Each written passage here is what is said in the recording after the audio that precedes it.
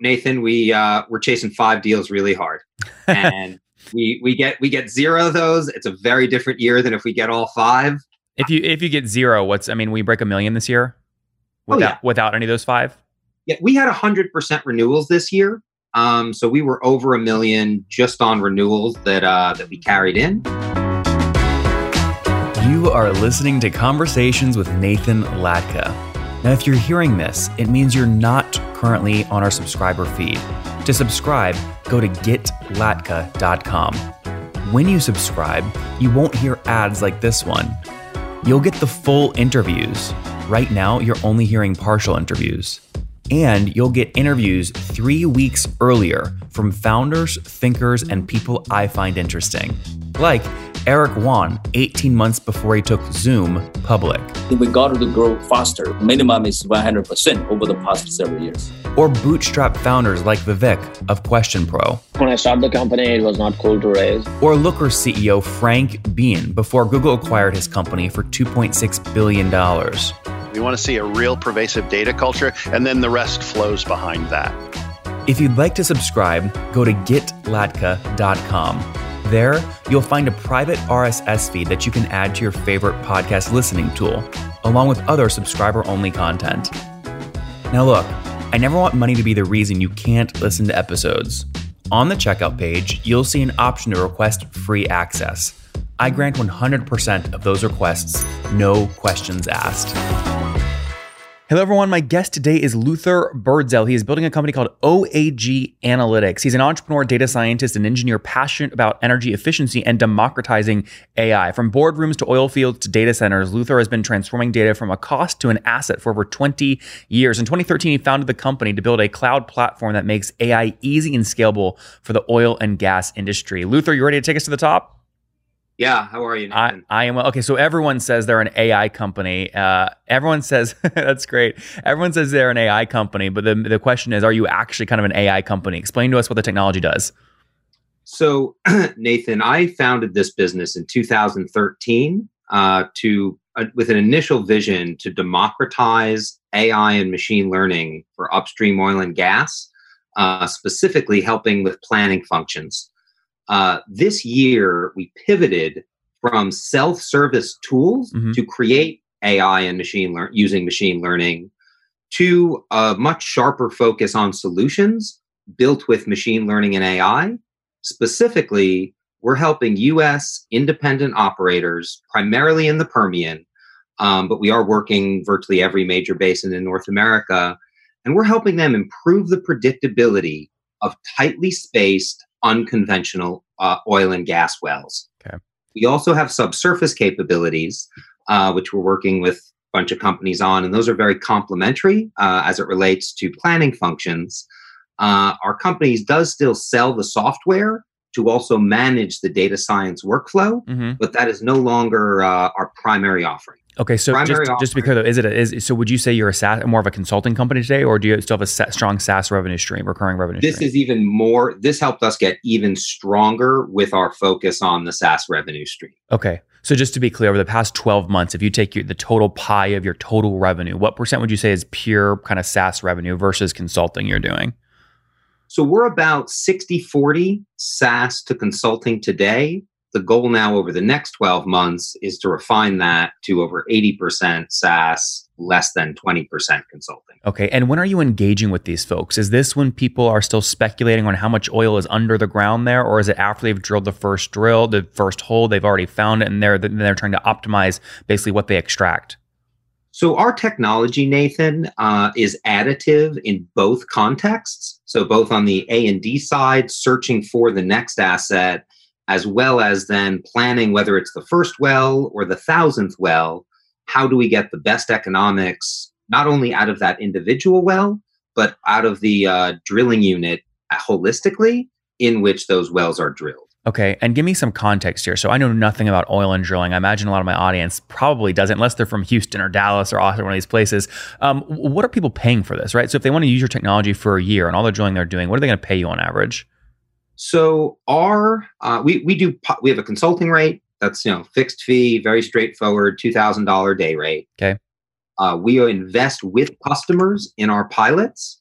So a typical 8-week pilot, we're only charging $50K for. Okay. And to be very clear, the team that's required to execute those, we are very much investing with the customers to prove the technology in their among their teams. Our annual subscriptions then start at about $225,000 $225,000 annually, and range between $225 and about $750, depending on the scope of the engagement. Okay. Would you say that the kind of sweet spot average for you per engagement is closer to the, call it, $300,000 a year mark, or more like $700,000 a year? It's closer to the 300,000 for the current market, Nathan. Yeah. Now, are you generally, I like to kind of see patterns over time. Are you generally moving up market or trying to open your top of funnel, move down market more, get more customers? So we are, it's actually both. Come on, Luther, you can't do both. Well, we're trying, Nathan. We are focused on increasing market share among the 20 largest U.S. independent oil companies. Those are the companies that have done enough drilling to have sufficient data to take best advantage of this technology today. They also have enough activity to be able to test and prove the technology operationally, right? The only thing we can prove in a pilot is that we can improve predictability in the historical program. Got to deploy quite a bit of capital. Median well cost today is about $8.4 million per well. Okay. You've actually got to drill wells and use the inputs to actually prove it in the field. The bigger companies are better positioned to do that today. Historically, that's 8.4 million average, like before any dollars of revenue are generated.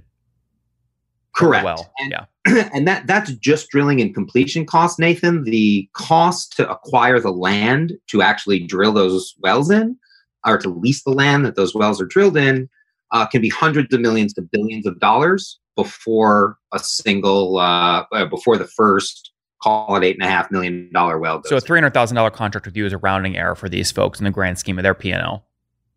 Well, Nathan, I was brand new to the industry 6 years ago, and that was my impression too. Most of the oil companies, of these bigger companies especially, they'll have operating budgets of over $1 billion a year.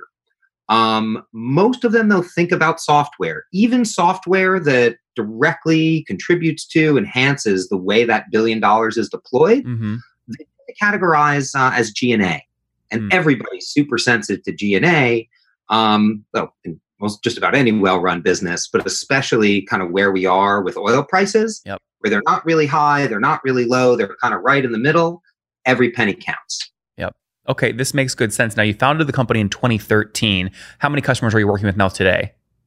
So we have worked with over 30 companies through our history, and we are actively engaged with about 5 companies right now, with a bunch of very exciting conversations going on with some others. How do you plan, right? So if you take 5 active customers at your $300,000 a year price point, or about $20,000 a month, that puts you right now at about $100,000 a month just on the active SaaS stream of things. You do consulting on top of that. Are those numbers basically accurate?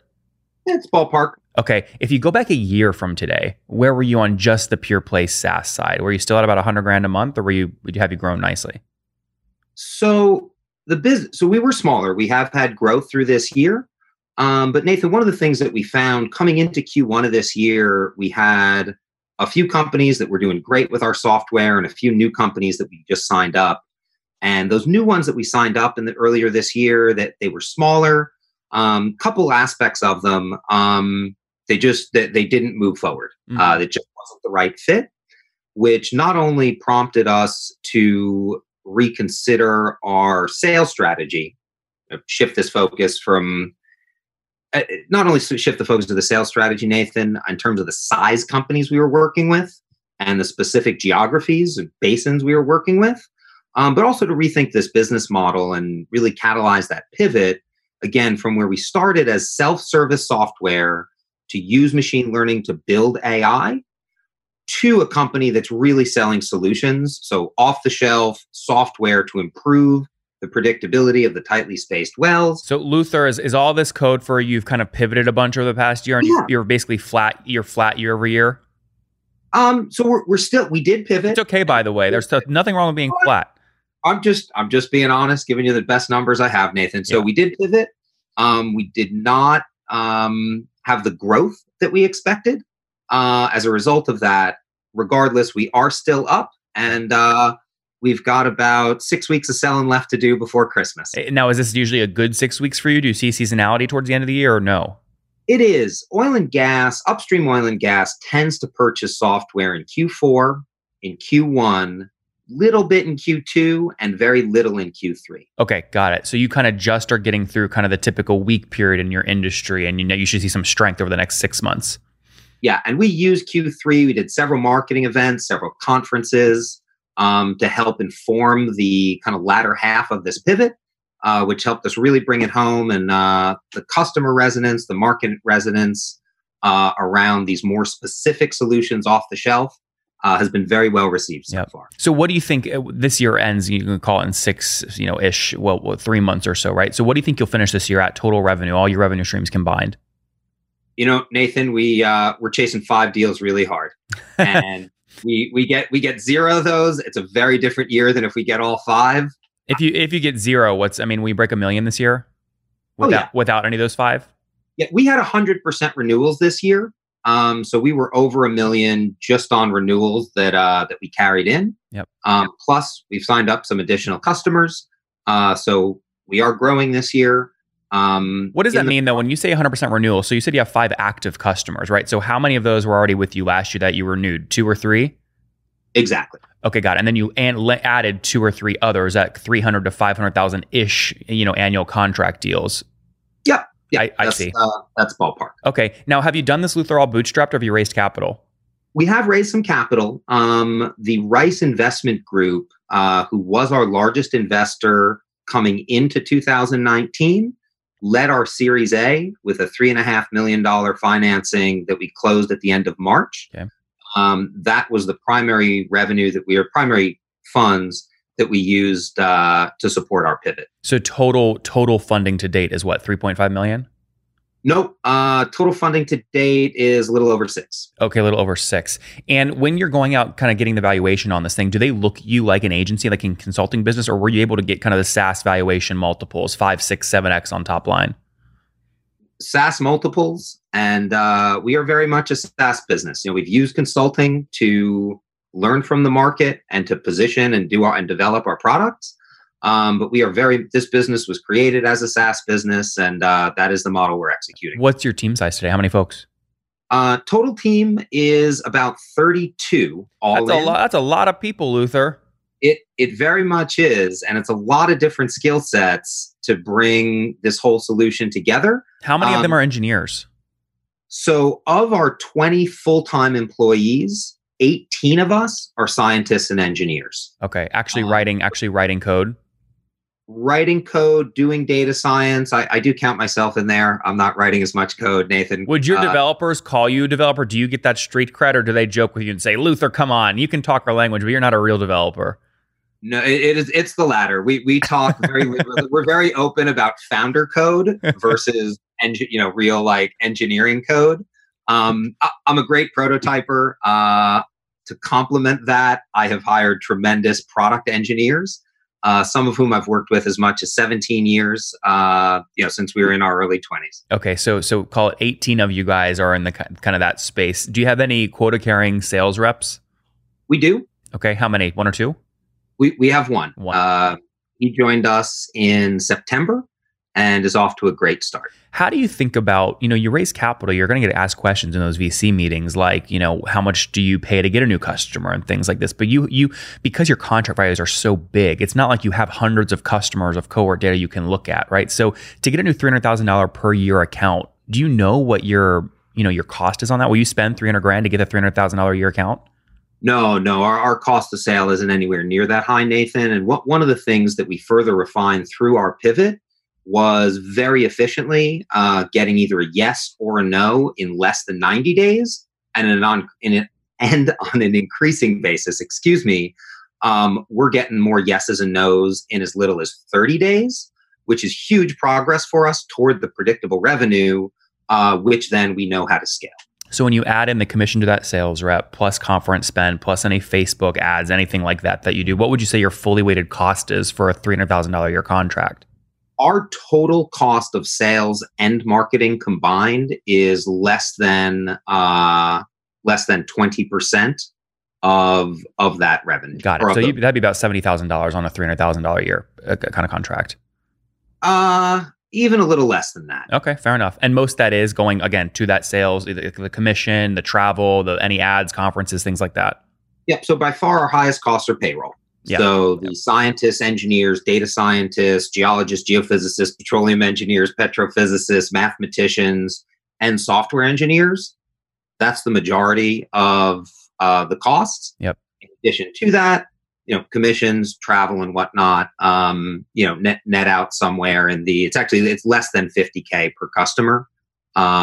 Is our current rate and forecast going forward. That's great. Now you raised capital, so I assume you're now burning capital to drive growth. Otherwise, you wouldn't have taken the dilution to raise capital in the first place, right? So what kind of burn monthly are you comfortable with sleeping at night? Are you comfortable burning $200,000 a month or $1 million a month, or what's the number? I have never had the opportunity. I'd be very uncomfortable if we were burning $1 million a month. That would be a very short runway. Yeah. I'm really more focused on runway relative to timing of getting this business on to kind of hockey stick revenue growth ramp. So what is that for you? I mean, are you maximizing for 6 months of runway in the bank, 12, 18 months? So with 12, I don't lose a night of sleep. I haven't had 18 yet, Nathan. We're well over 6 months right now. For me, I'm sleeping fine. But we are going to be raising more capital in 2020. And how much do you think you'll raise when you go on 2020? So our $2.5 million, which will complete a $6 million Series A that we bifurcated. We did the 3.5 with Rice earlier this year. We're going to complete the other half of that, roughly other half of that, in the first half of 2020. Why is Rice okay with that? They gave you money earlier and you're going to let another 2.5 million come on the same term sheet, but the risk is lower because you've been in business for 12 months longer. How do you get Rice comfortable with letting you roll the term sheet? Good question. We're actually discussing that in our board meeting on Thursday. Conceptually, we're going to be going back out to the market, Nathan. This is Series A2. Yep. Not necessarily going to be on the same terms that got it. The first tranche. Fair enough. Now, if you're managing for what you quote well north of 6 months of runway in the bank, if you just raised 3.5 million, call it a couple months ago, divided by 12 months of runway, that puts you at like $250,000 in burn. If you were actually at exactly 12 months of runway, is it accurate? Are you burning about $200,000 a month right now as you drive growth? It's varied a little bit. This is my first startup. Mm-hmm. We've grown the team in some areas this year. I've also working with the management team. We've cut over $500,000 of G&A. Okay. So this is just getting better. But why is that? I mean, are you trying to get like under a certain amount of net burn per month? We are maximizing for customer delight, which is a direct proxy, in my experience, for shareholder value creation. Mm-hmm. Luther, you're very well trained in this. When push comes to shove, though, you're an entrepreneur. You've got payroll. You have to balance this stuff. You're raising capital. Like, this is the game we all play. It's not an easy game, but we also get the upside if it works well. So I guess we'll just kind of leave the burn question at that, right? Which is you like to be between 6 and 12 months. You're not losing sleep right now. You feel good. Yep. The business is properly capitalized and it's funding accelerated innovation. What do you feel like you will grow, total revenue growth year over year? What do you feel like you'll grow at as you close out this year from 2018? So 2018 was 3x growth over 2017. Yep. We went to market in 17. 2019, again, depending upon how this year finishes, is going to be anywhere from some growth to potentially quite a bit. What's some, though? Are we talking like 2x, 1x, 150%? In that ballpark. It'll be less than 2x. If things go great this year, we may hit somewhere in the neighborhood of 2x. Okay. But again, the pivot was really optimizing for future revenue. What will you definitely be above? I mean, if you close no extra deals the rest of this year, will you be above 50% year over year growth? So that'd be Yes. going from like 1 million last year to 1.5 million this year. Yeah, right. Yeah. So something right in that ballpark, Yeah. Nathan. Fair enough. All right, Luther, let's wrap up here with the famous 5. Number 1, what's your favorite business book? I'm sorry. It's Or if you don't have one, you don't have to answer. You can just say, you're not reading one right now.